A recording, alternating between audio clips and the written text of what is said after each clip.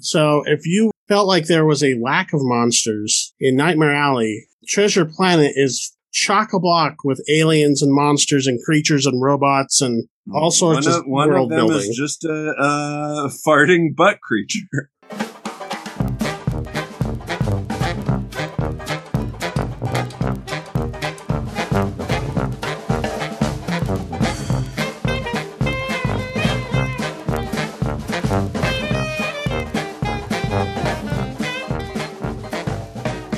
Welcome to another episode of the MacGuffin Podcast, the movie review podcast that dreams are made of. Keith Foster on the West Coast, the best coast. Best coast, yes. Except it's already fire season here. Really? Yeah, Orange County had a really bad fire, and there was like a homeless encampment caught fire in San Diego today.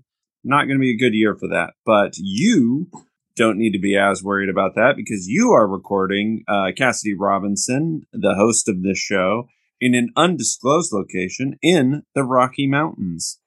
Yes, although there was like fire in Colorado, which is the heart of the Rockies. That's true. Like a month ago or something. But we're not here to talk about fire. Today we're talking about Nightmare Alley, which was theatrically released in December, but just hit HBO Max. Mm-hmm. So we're catching up with that, Guillermo del Toro's new film, Nightmare Alley. For the streaming homework, you assigned Disney's Treasure Planet from 2001. Yes. And we watched that on Disney Plus. We do have some pre-review topics that need to be discussed. First of all, the Oscar nominations dropped. Yeah, they did. They came out on Tuesday. This happens every year. The Oscars. It's that time of the year. It's that thing. Yeah. Just get some snap reactions here. There's not a lot of surprises as far as I'm concerned. It was a lot of the stuff that we kind of knew was being looked at. But let's start here with Best Picture. We're only going to talk about the major awards, but start here at Best Picture. Belfast, Coda, Don't Look Up, Drive My Car, Dune, King Richard, Licorice Pizza, Nightmare Alley, The Power of the Dog, and West Side Story. Any big surprises here? So I feel like Belfast is that movie that they like snuck in, like right before the end of the year that nobody saw, that is going to win a lot of awards. Mm-hmm. And everybody's like, what the fuck is this Belfast movie? Right. I saw like a trailer for it. Yeah. It's a new Kenneth Branagh. Coda, I'm not really familiar with either. Coda was on a lot of critics' end of the year lists. It's on Apple Plus, which I am now subscribed to, so maybe I'll watch that before. Oh, okay. All right. Yeah. A lot of these are not surprises. Good for Dune, representing hard sci-fi. I hope it does really well. King Richard, Licorice Pizza, these were on our best of the year list. Don't Look Up. Power of the Dog was on mine. Actually, so was Don't Look Up. And I think that's the biggest surprise here because that movie was so maligned critically. Mm-hmm. But it made a bunch of money. Well, I don't know how money really works when it comes to streaming. Nobody does. But it got a lot of clicks and it got a lot of attention. And I guess there's no such thing as bad press, which it got a lot of. So I am. And half of the Academy is in the movie. That's true. Yeah, that doesn't hurt. I'm a little bummed out after watching The Tragedy of Macbeth last week that that didn't get nominated for Best Picture. But I think a lot of people probably didn't see it till this year. Right.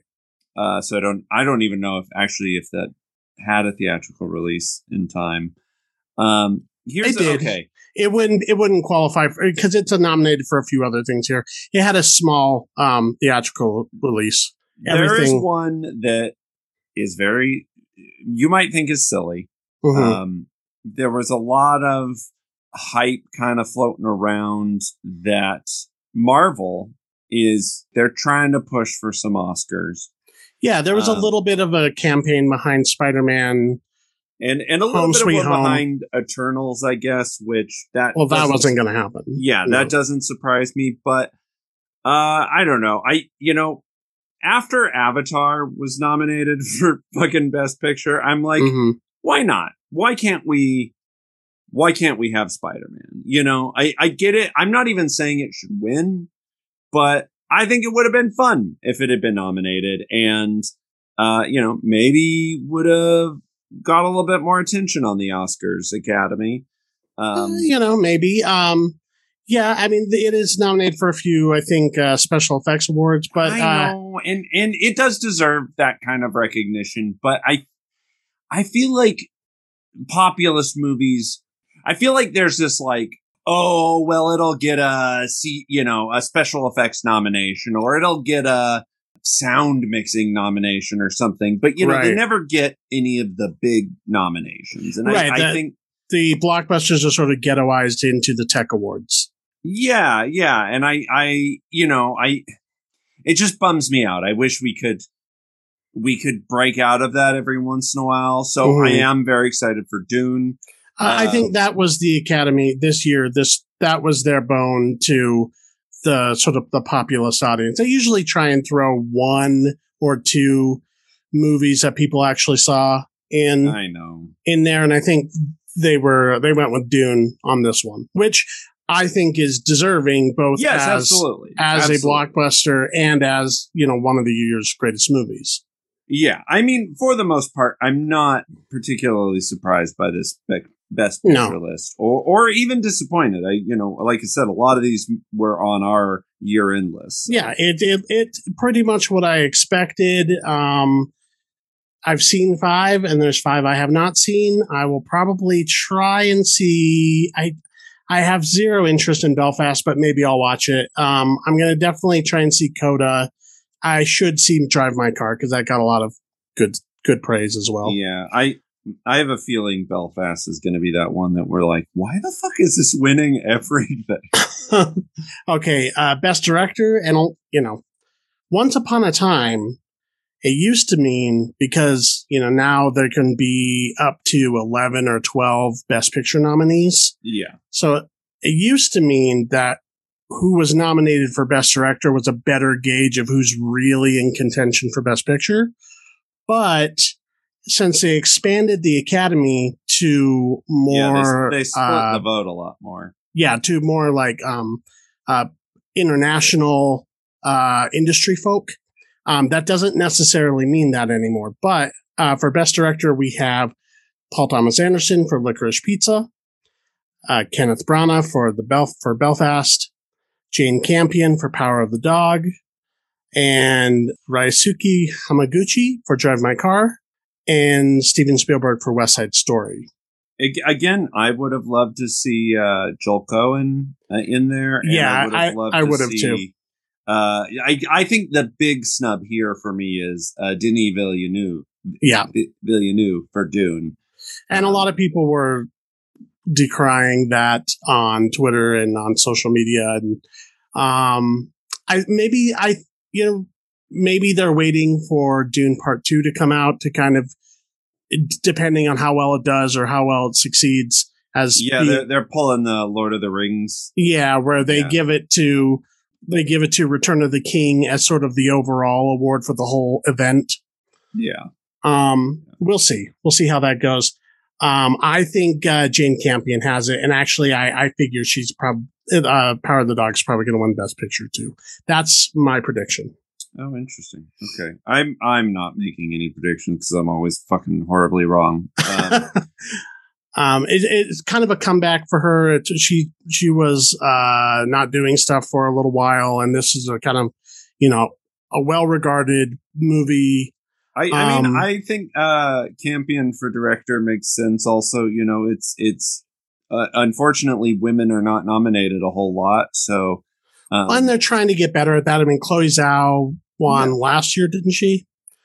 I think so.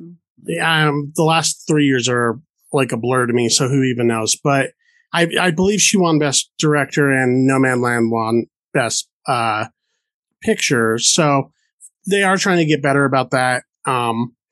I would have said, if you had asked me in like October, I would have said, oh, Paul Thomas Anderson has this in the bag because he's, so overdue at this point. But when we go down here to the actor and actress, neither of the leads of Licorice Pizza were nominated. And I feel like, I haven't seen the movie, you have. I feel like that movie's all about the performances. So if none of the performances are recognized, how much did they really like it? Well, yes and no. I think, I absolutely think, yes, both of them were snubbed. I think they're both fantastic. I said it when we did our top 10 of the year. I think that movie lives and dies off of their chemistry. Yeah. And they're both fantastic. I think it might just be because they're new. They don't really. They're new. They're young. They don't feel like they've paid their dues yet. Yeah, which I think, every once in a while they let kind of an unknown talent in. But it's usually for a supporting role. If they do that, they'll give it a supporting. But I think maybe if they had campaigned for Cooper Hoffman for supporting actor, which would not have made sense. Right. Perhaps he could have gotten something, but or even Alana Haim. Yeah. They were both great. But I think it's just because they're kind of outside the Hollywood system as of right now. Well, I mean, Cooper Hoffman was born literally into the Hollywood system. Well, yes, but Alana Haim, she's a musician, so she's in the industry of some sort. But yeah, I know what you mean. I just think the Academy as a whole is like, we'll wait till you see what else you guys do before we start showering you with awards. Yeah. But I do think that the star has faded a little on Licorice Pizza. Yeah, I think. Well, here we go. Best Actress. I have not seen any of these movies. And it seems like this is like the biopic year. Jessica Chastain for Eyes of Tammy Faye, Olivia Colman for The Lost Daughter, Penelope Cruz for Parallel Mothers, the new Almodovar film, which, funnily enough, was not nominated for foreign language, even though it got rave reviews and an Oscar nomination. Nicole Kidman for Being the Ricardos, which I'm sorry, that doesn't look like a real movie to me. That looks like something that would be on 30 Rock as a joke. Trust me. And Kristen Stewart in Spencer as Princess Diana, one of like 5 depictions of Princess Diana in the last 2 years. Oh my God. Although everyone's saying this is her best performance yet. Sure, everybody's saying it's her best performance. Everybody's saying it's a really good movie. I don't care, but I also I don't know. I've never seen her in anything where she's like seriously impressed me, but I'm open to Kristen Stewart. I don't immediately have an opinion, but I think I'm willing to, there's been times I've liked her and times I haven't. I mean, I'm not like, Booker, she did Twilight. Like, come on, get over that. But I've just never seen her in anything where, to me, she's anything but Kristen Stewart. So I don't know. Maybe I just haven't seen the right stuff with her. Yeah. So there's that. If I were a guessing man, I would say Kristen Stewart because I've heard I've seen the most writing about that. Mm-hmm. But I really don't know because I have not seen any of these movies. For Best Actor, Javier Bardem for Being the Ricardos. Benedict. I know. Benedict Cumberbatch for Power of the Dog. Okay. Andrew Garfield for Tick, Tick, Boom. I'm very glad he got nominated for that. I mean, a lot of people thought he would, but I was kind of unsure. He's having a big comeback. He's having a moment. He was also in Eyes of Tammy Faye. Yeah, he is. He's hot right now. Will Smith for King Richard and Denzel Washington for Tragedy of Macbeth. So other than Javier Bardem, this is a very competitive category. It is. It is. I mean, I think it's kind of anyone's game. I don't think Andrew Garfield's going to get it, but I'm glad he was nominated. I think he might be a contender. I think don't count him out. I think he might be a little bit of a shock. Dark horse. I don't even. I'm not going to go that far. I think he's got better shot than you think.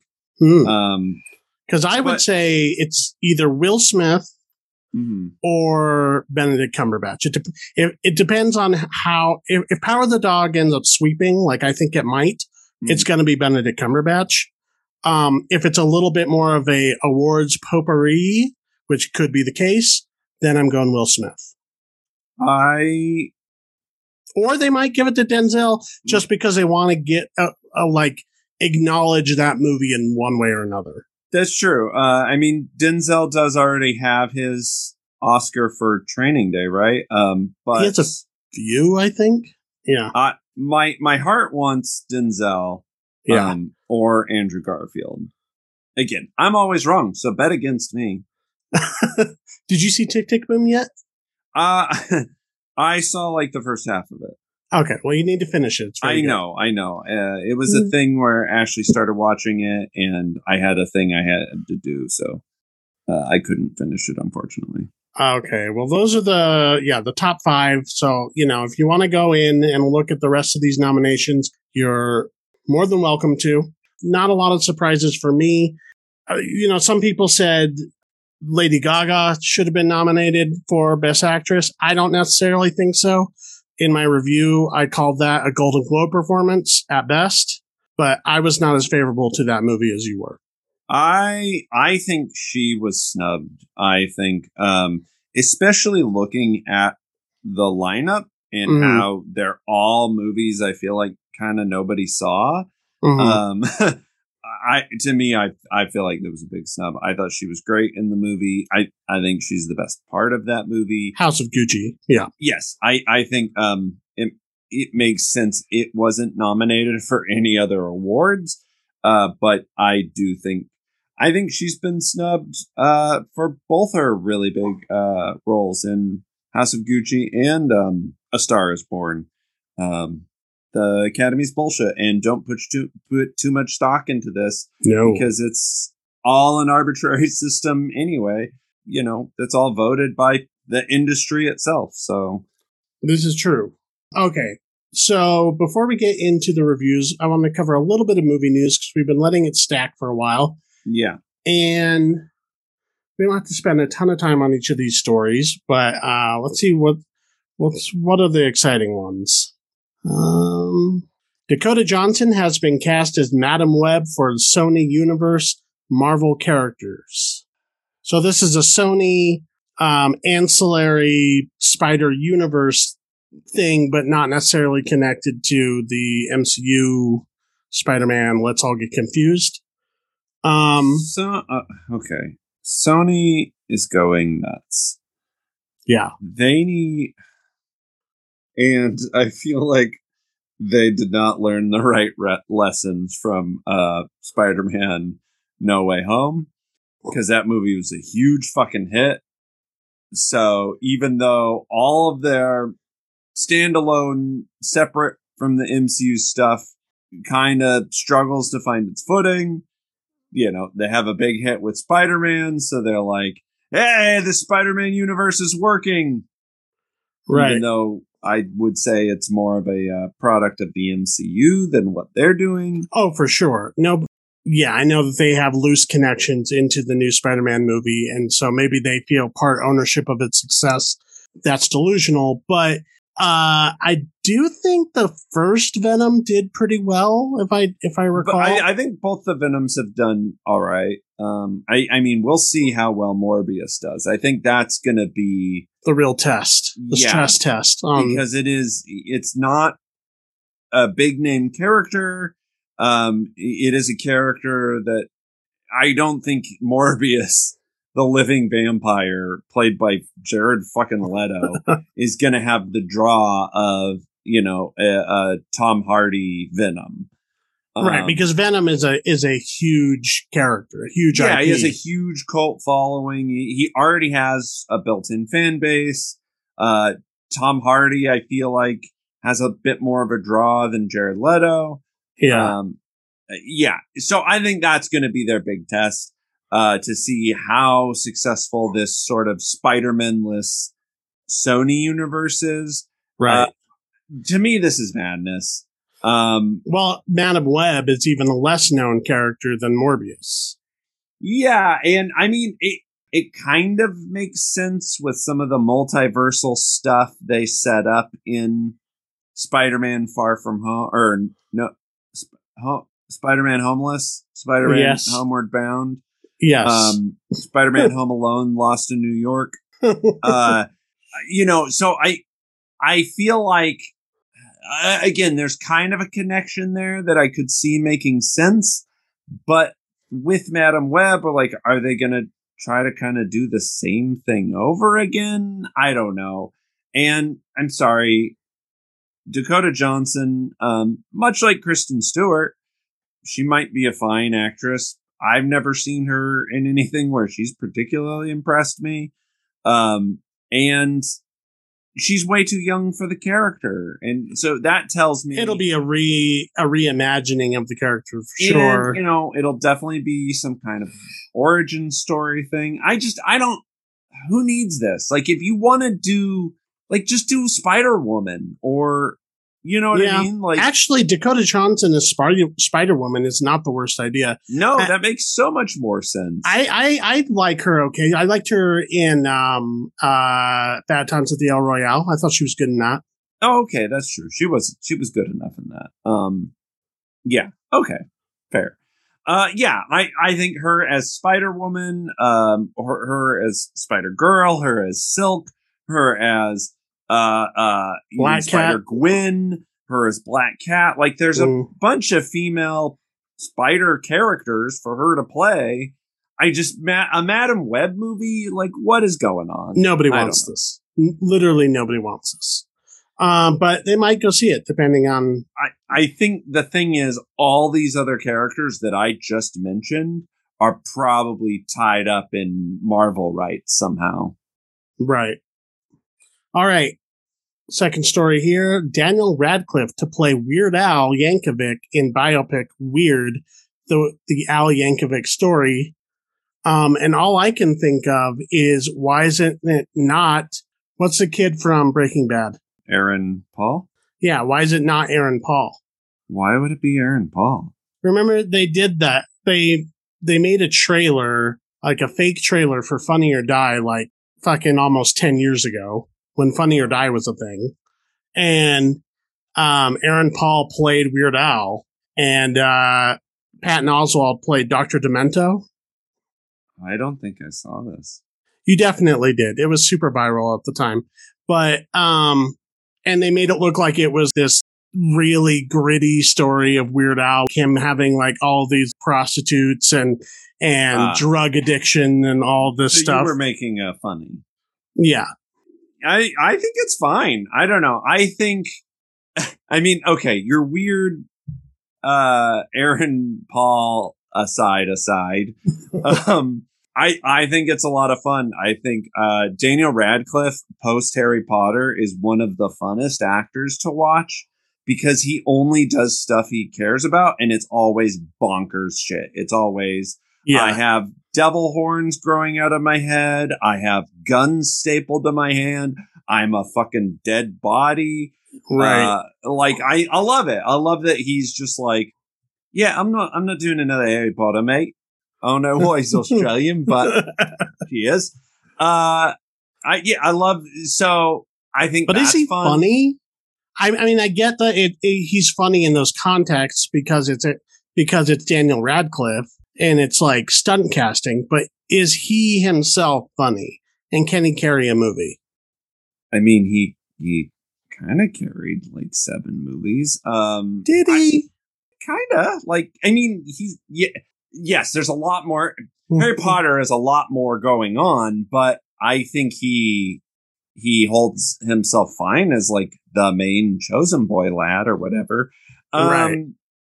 No, I think this is fine. I think I don't know. I'm into this. I think it sounds like a goofball project. That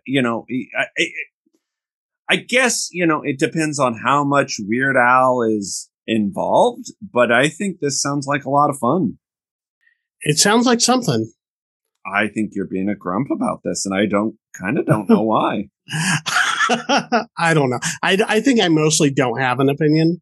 I think so. You just want to be a contrarian right now. No, not really.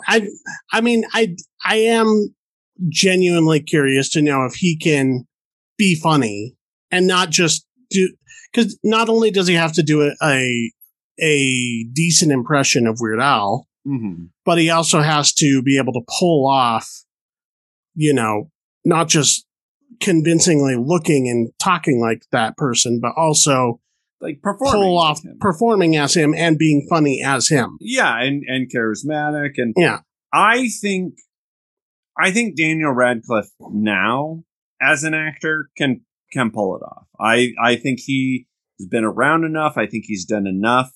Weird passion projects that he has come into himself as an actor. If this was his first project coming off of Harry Potter, I think I might be a little more skeptical like you, but I think this is going to be a lot of fun. I think Daniel Radcliffe might surprise you. All right.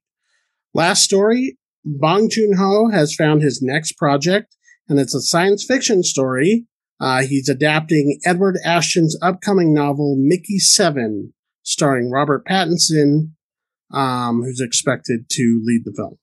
I don't know anything about this, but you had me at Bong Joon-ho. Yeah, I don't know anything about the book either.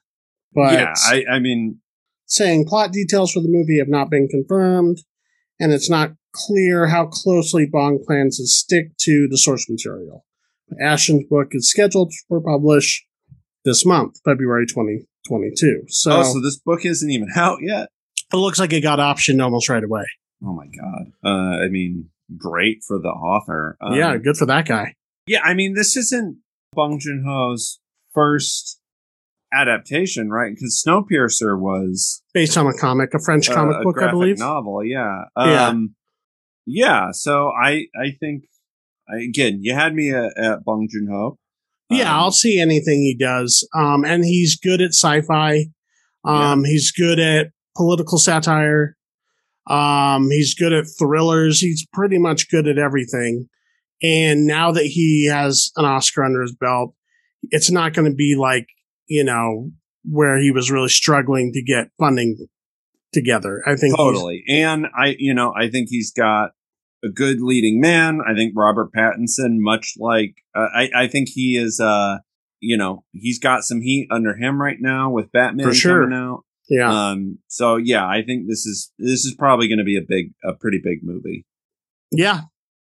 So keep an eye out for that. Maybe you'll have to read Mickey 7, see what's going on there. Yeah, I don't know. I'll probably check it out after I see the movie.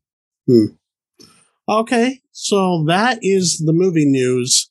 Let's go ahead and start getting into the reviews. And Keith, if you'd like to set up Nightmare Alley, what is happening in that movie? Okay, so this is adapted. This is a remake.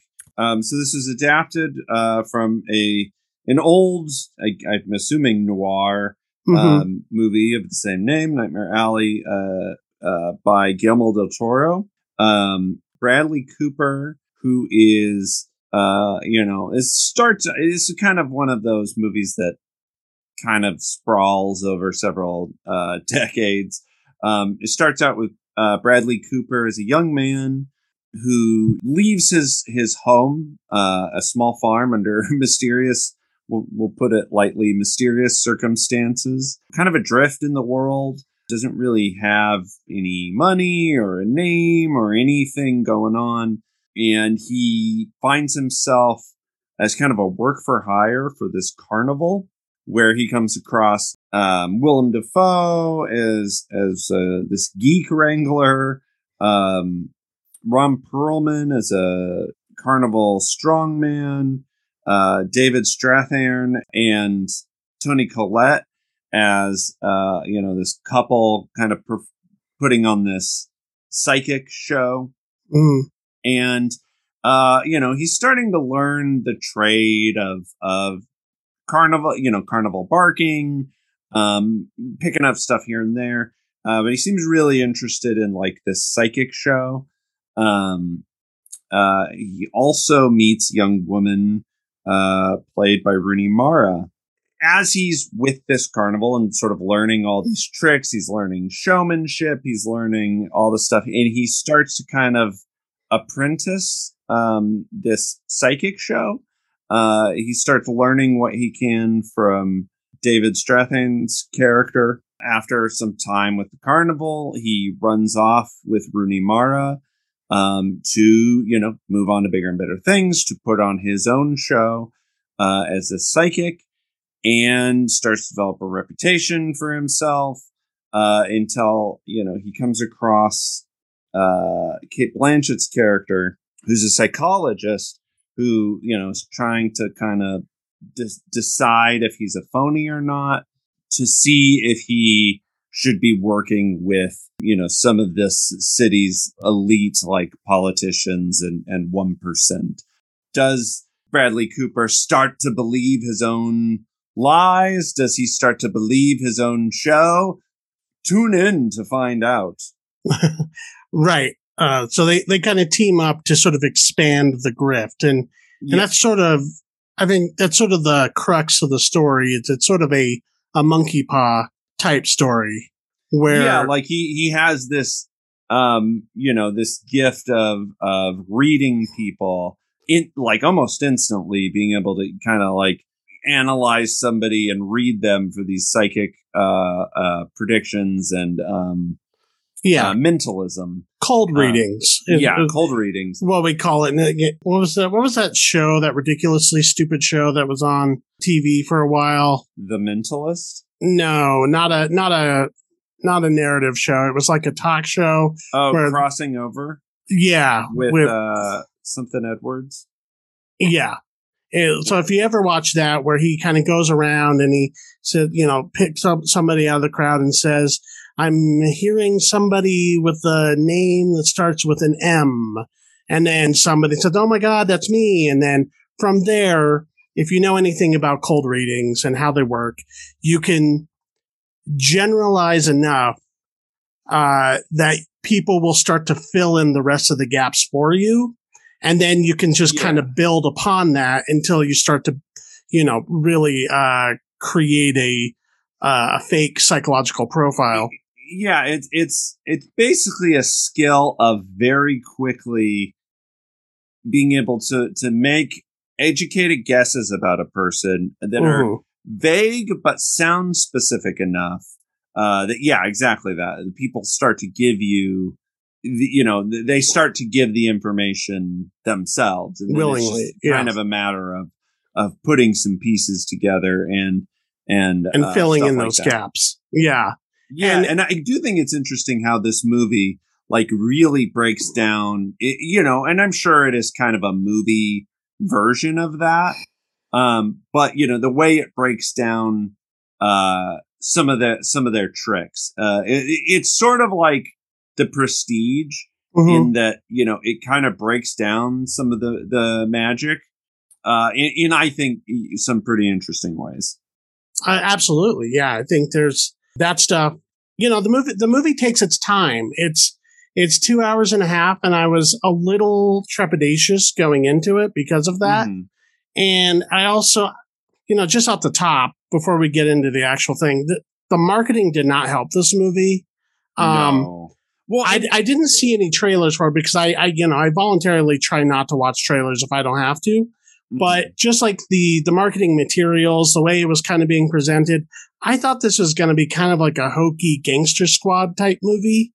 Okay. I thought it was just going to be like kind of slick and just sort of ephemeral. I didn't know that this was going to be so character oriented as it is. Yeah, I think this is probably Guillermo del Toro's most human movie since The Devil's Backbone. I think this is probably his most human movie since then, because it really, it is grounded in a way that, and I think maybe some Guillermo del Toro fans might have been a little disappointed by this, because there's no, there's no monsters, there's no ghosts, and that's kind of what he's known for at this point.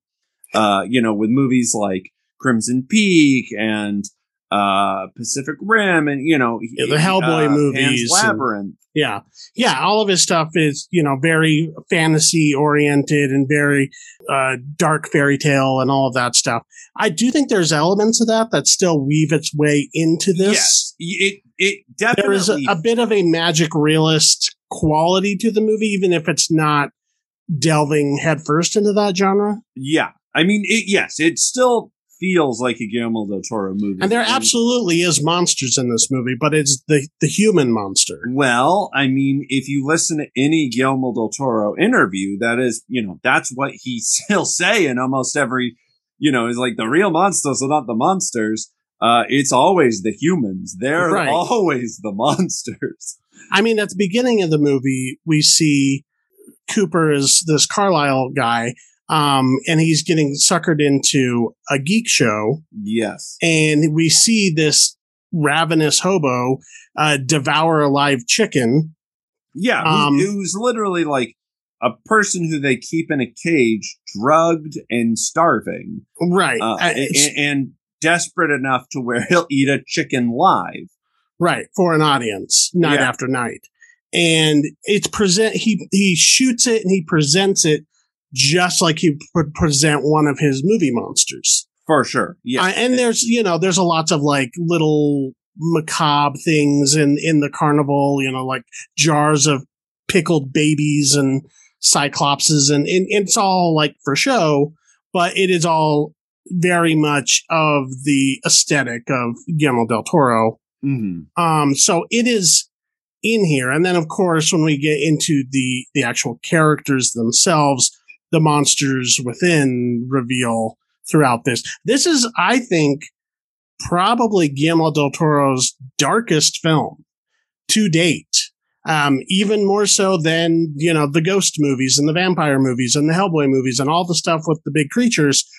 This movie is pretty pessimistic overall about society.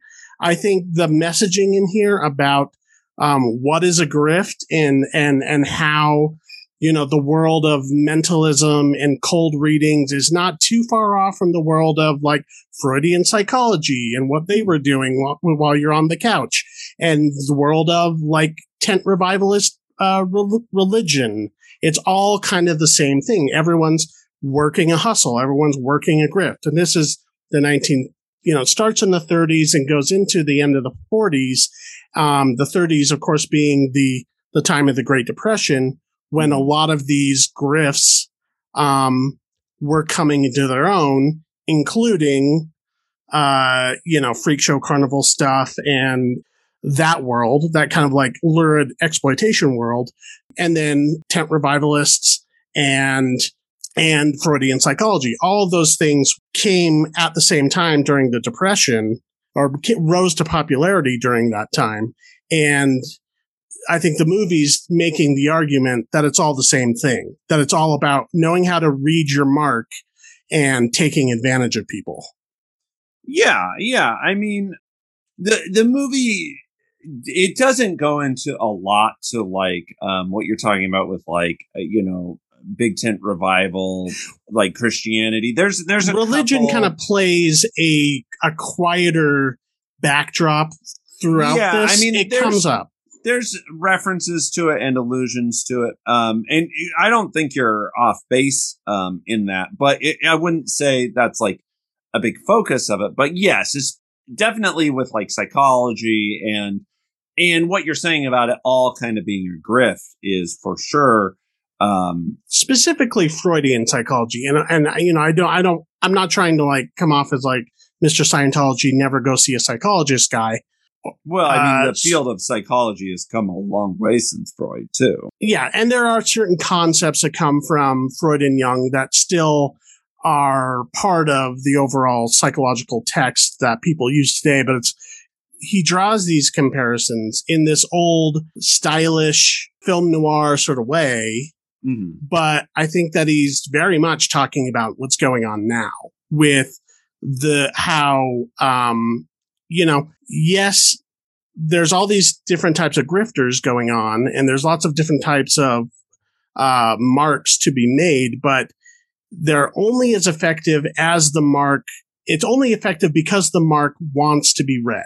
Yes. You have to sort of willingly give yourself into it for it to work. Yeah. I mean, again, I don't disagree with anything you're saying here. I want to be, kind of careful what we're talking about with the psychology side of things. But yes. As it is presented here in the film. Yes. And I mean, this movie, this movie, I think, makes the case of, like you're saying, it's all just kind of the stuff we find to get through the day, right? Because I think he also makes a similar comparison with, alcohol abuse and substance abuse. Like, the geek in the cage isn't any different than the mark at the Mentalist show. They're all just being used. Like, we're all just using each other all the time. It's a cycle of exploitation that kind of happens all over the place. Yeah. In fact, there's like a decent Marxist analogy you can make for the whole film. Yeah, I liked this, if you can't tell. I like this movie quite a bit. I was kind of bowled over by it, especially by the end of it. Not only because of all of the interesting subtext and context of the movie, but also it looks so damn good. Yeah, this is a movie. Beautiful film. It beautiful art direction, costuming. Well, and also I think this was a really cool movie to see from Guillermo del Toro because, and I love Guillermo del Toro. I haven't seen a movie of his that I've hated yet. Mm-hmm. I mean, I certainly like some more than others, but I think what really impressed me about this movie is how character driven it is. Yes. Because I do think he has a tendency, he definitely likes dark fairy tales and he definitely likes fables and horror movies. And sometimes his characters can, they can be a little stock. They can be, usually on the weaker end of his spectrum. The characters can feel a little thin. They can sometimes just be placeholders or very archetypal. I don't think that's necessarily always a bad thing, but it was really cool to see him do something that is so character focused. Even though which is interesting because the subject matter and I think the overall tone of the film is dark. It is only as dark as it can be and as pessimistic as it can be because there's a heart there. It's a heart that's broken, but it's a heart nonetheless.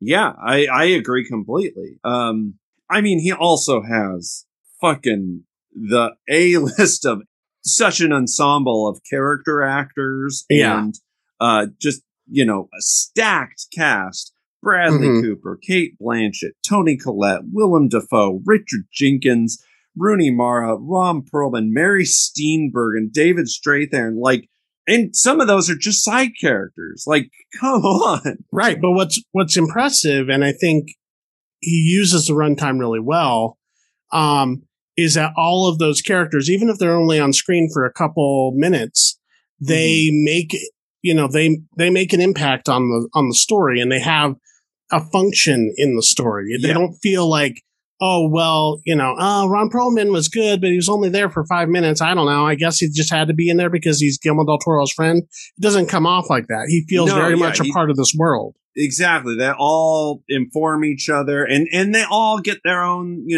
respective moments to shine. Right. And I mean, we mentioned that this film is a remake. So I think there's a lot of narrative help here, maybe picking up the slack that would normally be there if it was conceived from the mind of the Guillermo del Toro. The fact that it is a remake based on a novel, Yeah, that's true. There might be with the novelization, there's, I'm sure, a little more backstory. And the movie was also co-written by his now wife, which I just found out that this was the case. But his wife, Kim Morgan, who is a film critic and film historian, I'm well aware of her because she's sort of the like cool punk rocker film critic who like talks about exploitation films and talks about like, pre-code era, kind of like us, right? Right, just like cool us. Cool and punk rock. So cool. DIY. That's kind of this kind of stuff is her bread and butter. Sure. I've seen her on lots of documentaries about Grindhouse and stuff like that. I'm sure that definitely did not hurt the script. Right. So, yeah, I think overall, I came away with this movie very positively. Is there anything else you wanted to add? Something we haven't covered yet? The only detraction I want to really give, because I don't know, maybe this is just me. This might be a just me problem. I did think the ending was a little predictable. I do think this movie kind of telegraphs its shots a lot, to where some of the plot stuff I think doesn't have maybe the impact or the twist or the oh shit kind of, you know what I mean? Like there were a couple oh shit moments in this movie. Yeah, I mean there are, but I saw them coming from a mile away. Really? I'm thinking of 2 or 3 moments towards the third act where I was genuinely shocked. Not because it wasn't in the realm of possibility, but I was like, whoa, okay. Like, because the movie was kind of like sort of leisurely paced and it was kind of going through the motions. And then there's these moments of extreme violence. Yes. Well, yes, I will say that was kind of the only thing that did catch me off guard. And I think it's similar to the way violence is in Pan's Labyrinth, and that when it happens, it is so brutal and visceral that and impactful. Yeah. That it, yes, I will say you feel that, but I mean like the story twists. I saw them all coming from a mile away. Maybe it's just because this is a genre I'm very familiar with. Maybe right. It is a noir. So, I mean, as soon as Cate Blanchett is on screen, she's vamping it up like crazy. She's femme fatale. Exactly. She's no good. Great at it. And here's the thing. In the case of this movie, I would rather trade plot for character. And I in general, I would rather trade plot for character. And I do think this movie, it makes that work. It was just kind of a little bit of a, at the very end, I was like, oh, okay. I mean, I knew what the end scene would be. Yeah, I do think that is telegraphed, but I also am not mad at that either. I think I'm not mad at it either. I'm just saying, I don't know. I'm not mad at it because I did really like this movie. I like the way that the movie sort of unfolds. It takes the time to tell its story. It takes the time, and unlike a lot of movies that are 2.5 hours long, the movie unfolds the way it unfolds. Like it's always moving. It's always doing something new. It's not boring. So I think it earns its runtime. For sure. Yeah. I mean, some people might say that the carnival stuff is maybe dragged out a bit too long. It's kind of an extended first act, but I actually think all of that stuff informs the rest of it. And I think you have to be there with that character because it's basically about him selling his soul. Yeah. It's about, him growing up and selling his soul. I mean, it's not an accident that kind of the first night he's at the carnival, he walks through a giant devil's mouth. Yeah. And that's what I would say. It's like this movie, it is predictable, I guess, in a genre way, but to me, it's predictable in a like Sunset Boulevard sort of way. Like, you know how it's going to end because they tell you at the beginning of the movie. Yes. It's predictable in like a Shawshank Redemption kind of way. It's in the title. Yes, you're not wrong. I mean, it is literally in the title. Yeah. So I mean, it's not about the destination. It's about the journey. Absolutely. I mean, I do agree with you. And I think that ending, even though we knew it was coming, was still. It was just. It was the ironic Greek tragedy, ending that the story needed. Mm-hmm. So yes, I recommend this movie. I'm giving it an A-. And I think the only reason I would detract is towards the third act.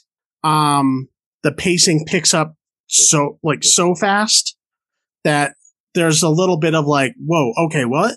Like, okay, we're doing this. Okay. Oh, okay. And then it kind of like once it starts to pick up for like and pay off all of those plot points, they come bam, bam, bam, bam, bam. Not that I'm asking that the movie needs to be any longer than it is, but maybe just kind of shifting the runtime a little here or there.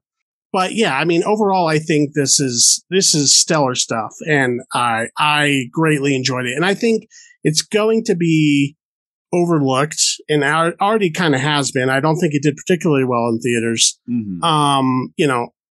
Obviously Omicron and everything played into that, but I think this is one of those movies where 5-10 years from now, people are going to be like, oh, actually, that was a really fucking cool movie and it got buried.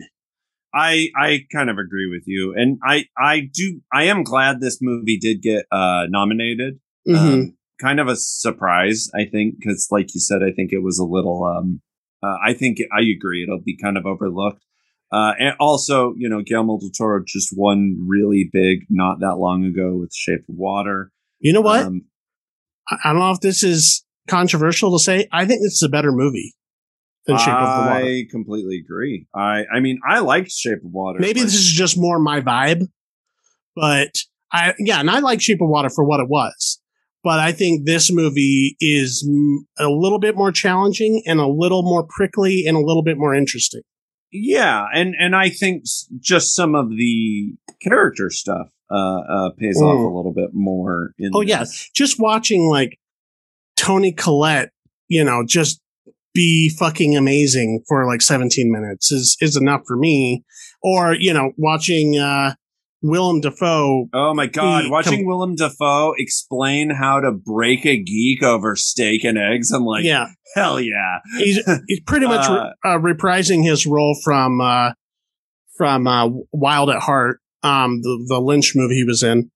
Oh yeah. He's a complete like disgusting human being in this, but still like weirdly lovable. Yeah, well, I mean, it's also kind of the time that they came from, which yes and no. I mean, I do agree with you that Guillermo del Toro would say that nothing has really changed since then.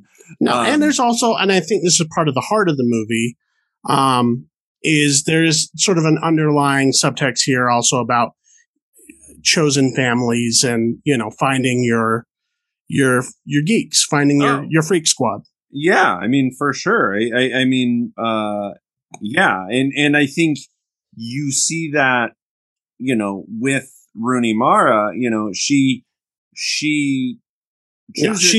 the moral center. Yeah. She wants this family. She keeps those connections.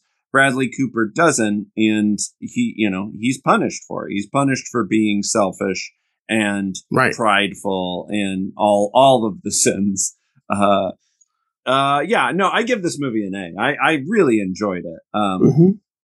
I think it definitely stands up in Guillermo del Toro's filmography, and as sad as I was that there wasn't a huge prosthetic, insanely intricately designed creature design, like you said, the monsters are still there.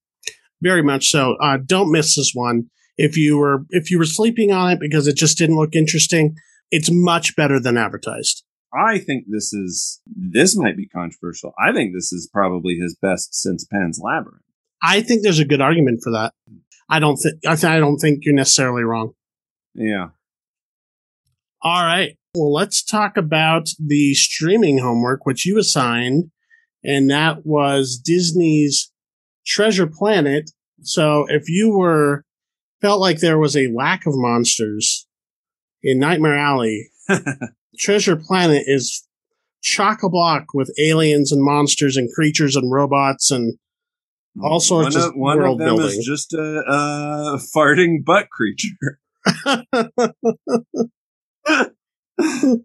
So this came out in 2002, actually, and we talked about. This is part of our Disney blind spot. For me, it was between this and Atlantis. It was kind of arbitrary which one I chose. Mm-hmm. And I had seen Atlantis before. Oh, you have? Yeah. And I think I watched that in like 9th grade math class. Like there was one of those like end of the year. We don't have a lesson plan. So here's a VHS of Atlantis.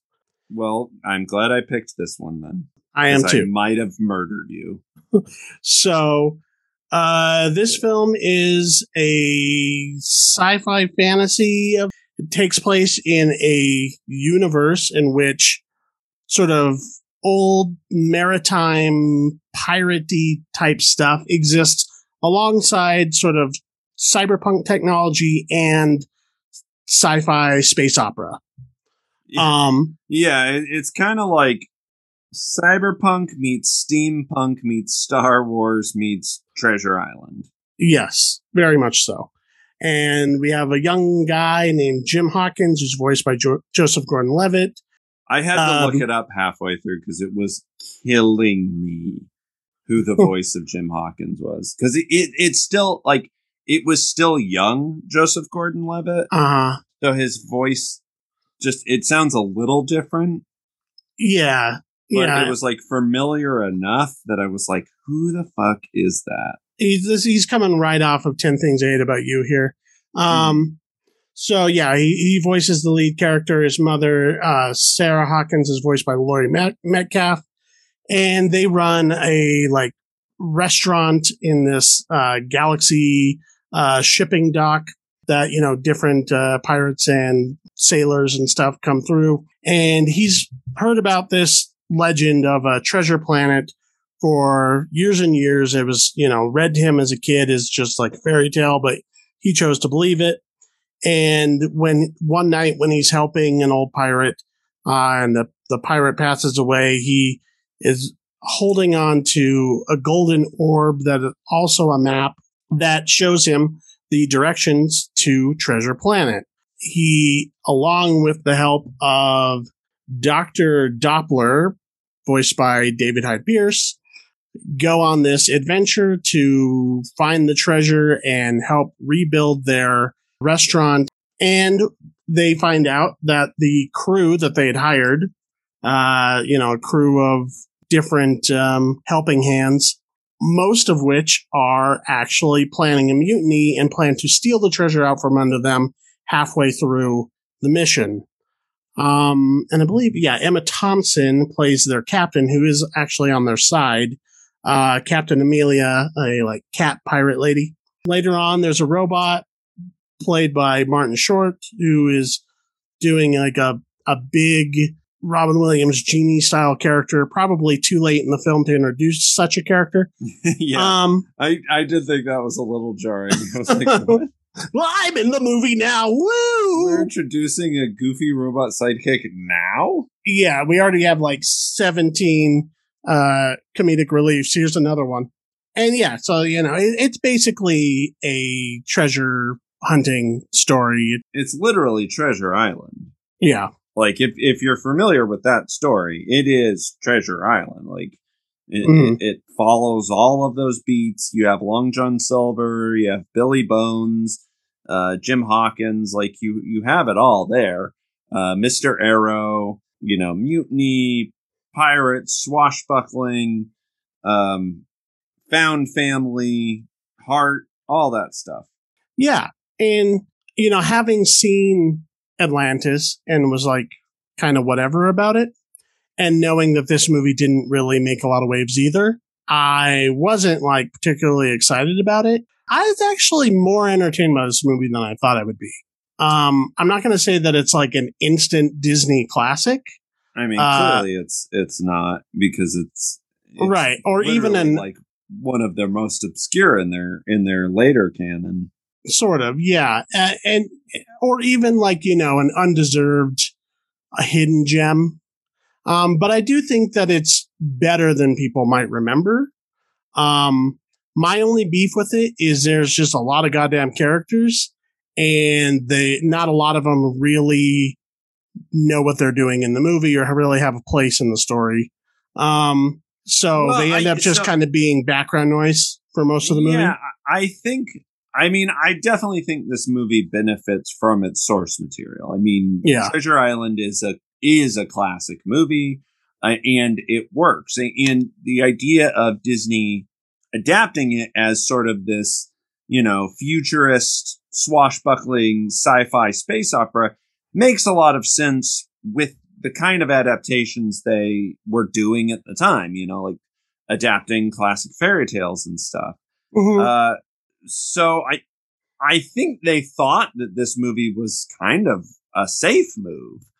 And I think the plot holds up. The story elements hold up. If you can get the relationship between Long John Silver and Jim Hawkins and make that feel natural and earned, then the story works. If you can't get that, then we have some serious problems to talk about. But I think in this case, that Jim Hawkins is just kind of a angry young man who wants to find himself in the world, and Long John Silver is this mentor, father figure, cyborg. Cyborg works more than it doesn't. I think my biggest criticism of this movie, and it's not even a criticism, this is going to sound weird, but it doesn't really feel like a Disney movie. The animation doesn't look like Disney animation. This looks more like the kind of stuff that Fox was doing at the time with like Anastasia, and Titan AE, and they were kind of trying to be, I don't know, more adult children's entertainment. It's very weird. It's a weird time for animation. Yeah, it was an awkward place for sure. And so it feels in a way like this production is trying to compete with those movies, with that style. And I don't know that it necessarily needed to. But yeah, I mean, I like the, sort of what we get. I don't know, but do you know what I mean? Like the vibe just felt a little off. Yeah, I mean, it doesn't have that classic 90s era Disney fantasy vibe. Even like some of the stuff that only was a couple years before this, like Mulan and Hercules, which were tonally different. And they were going for some different stuff there. Those movies still kind of found a pocket, whereas this movie is a little bit more messy on a genre level. Yeah, and I mean, it might be a little overambitious as far as the world building goes. Yeah, there's a bunch of like weird dialogue, sci-fi rules. Like we're referencing these weird things that don't exist, and to a certain extent, you can do that. I would also say that the character of Jim as portrayed and written, I don't know. He's no Ariel. He's no Aladdin. Like, he doesn't have a ton of personality other than angst. Yes. Yeah. Well, and that's what I mean when I say it kind of feels off in that way. Like I said, it feels like it felt like they were trying to keep up with the trends of animation versus setting the trends. You know what I mean? Yeah, yeah. I kind of get what you're saying there. I was thinking of Titan a lot, which I think is a more successful version of this. Also, it's just some weird choices like random Goo Goo Doll breaks in the middle of the movie.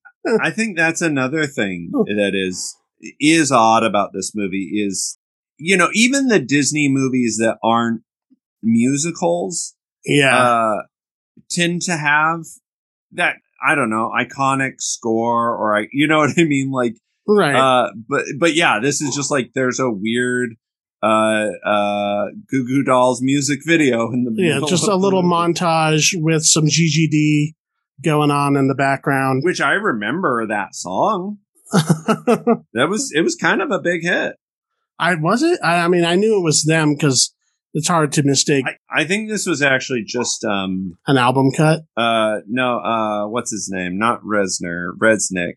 Johnny Resnick. Yeah, I think it was a solo thing he did. Sure. Yeah.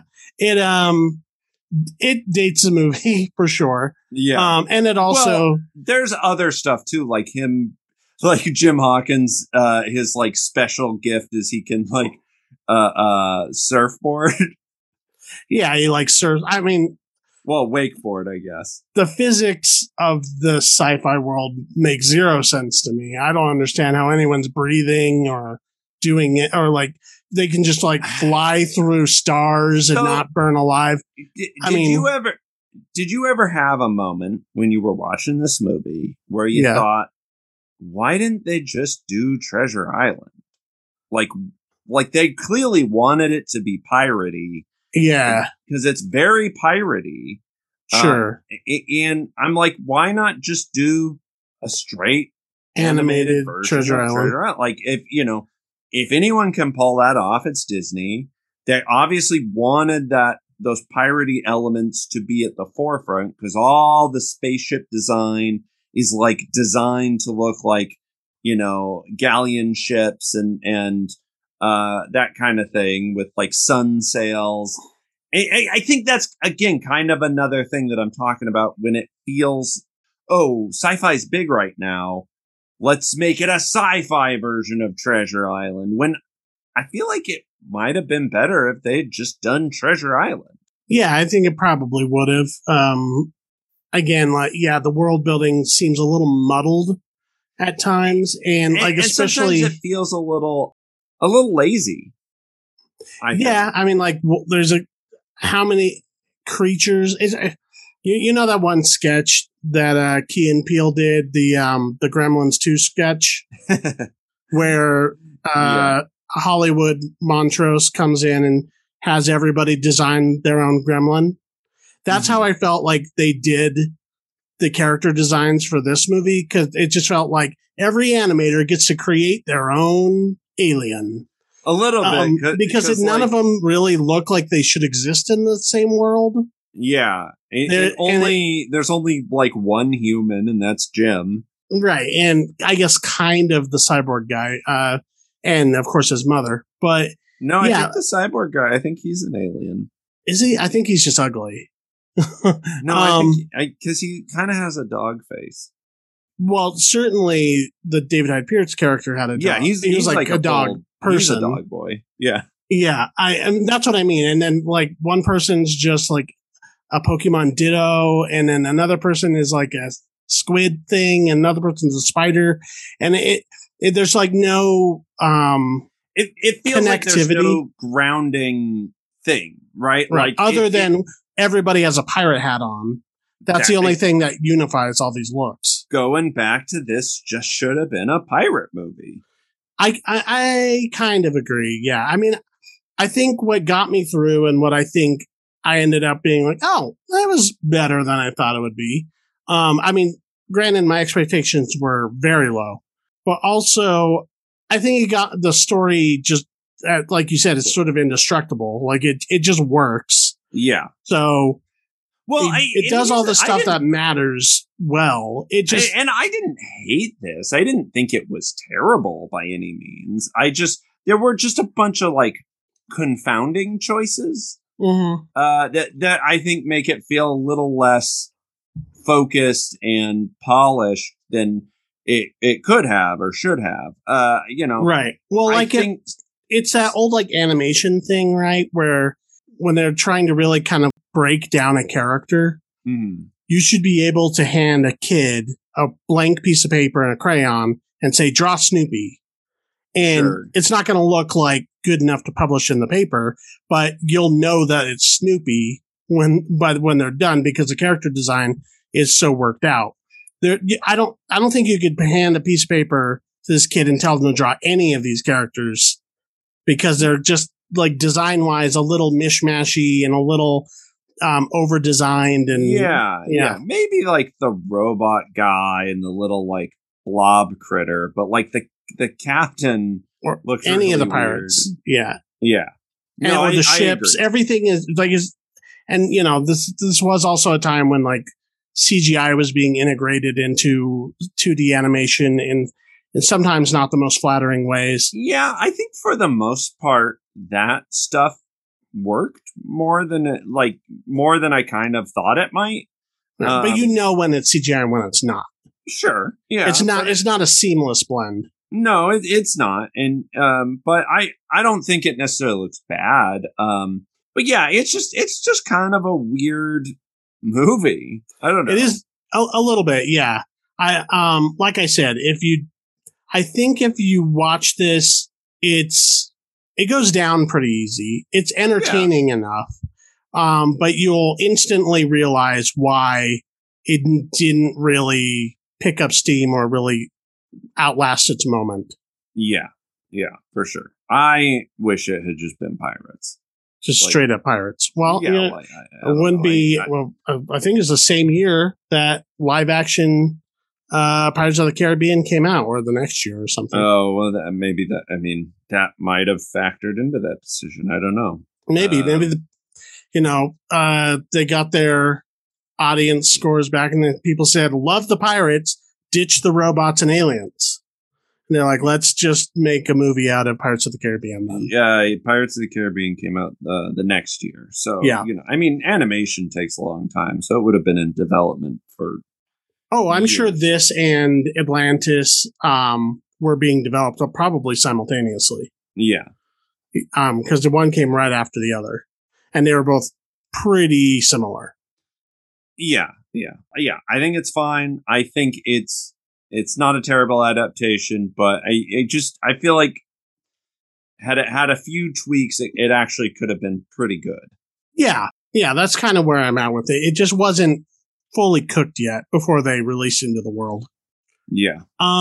Okay. Well, the next time we do an episode together, which we are still ironing that out because you are doing production in. Yeah, I can announce this if anyone in San Diego listens to this podcast. Sure, go ahead. I'm doing a production of Murder on the Orient Express at Coronado Playhouse. We are in the thick of rehearsals right now, and our rehearsal schedule is just getting a little bit busier and busier. And yeah, that goes up, I believe, our first show is March 18th. And it's every weekend after for a month. So if you're interested, go to Coronado Playhouse and check that out, I guess. I don't know. Mm-hmm. And so between now and then, we're going to probably be bringing on some guests to fill in for Keith, but, while he's rehearsing. So it might be a little while, but the next movie us two are going to review together for the streaming homework is the film Vox Lux, which was recommended to us by a listener in one of our polls we did online. And neither of us had seen it before. This is like a Natalie Portman thing that came out a few years ago. So we'll be talking about that movie sometime in the near future. But until then, if anybody has anything to say about any of the things we talked about in this episode or previous, you can email us at MacGuffinPod@gmail.com. You can also find us on social media on Twitter and Instagram at MacGuffinPod.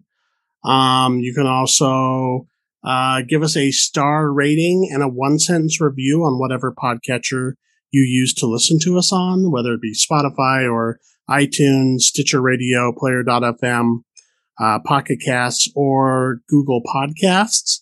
Be sure to read the other reviews and articles by the rest of the MacGuffin staff by visiting MacGuff.in. That is also where the podcast archives are. Yeah, I mean, they do a lot of work over there, and they're covering a lot of these like festivals that are coming through the Seattle area. And also, I think they just did a bunch of stuff for the Toronto Film Festival. So if you want to read, I mean, they had their Nightmare Alley review up back in December. And if you want to follow me on social media individually, you can find me on Twitter and Instagram at VC Cassidy. You can follow me on Twitter and Instagram at Keith Foster Kid. You can also follow my art account on Instagram at Sticky Note Aesthetic. And that is the episode. Step right up and behold one of the unexplained mysteries of the universe. Is he a man or beast? This creature has been examined by the foremost scientists and pronounced unequivocally a man. Bye.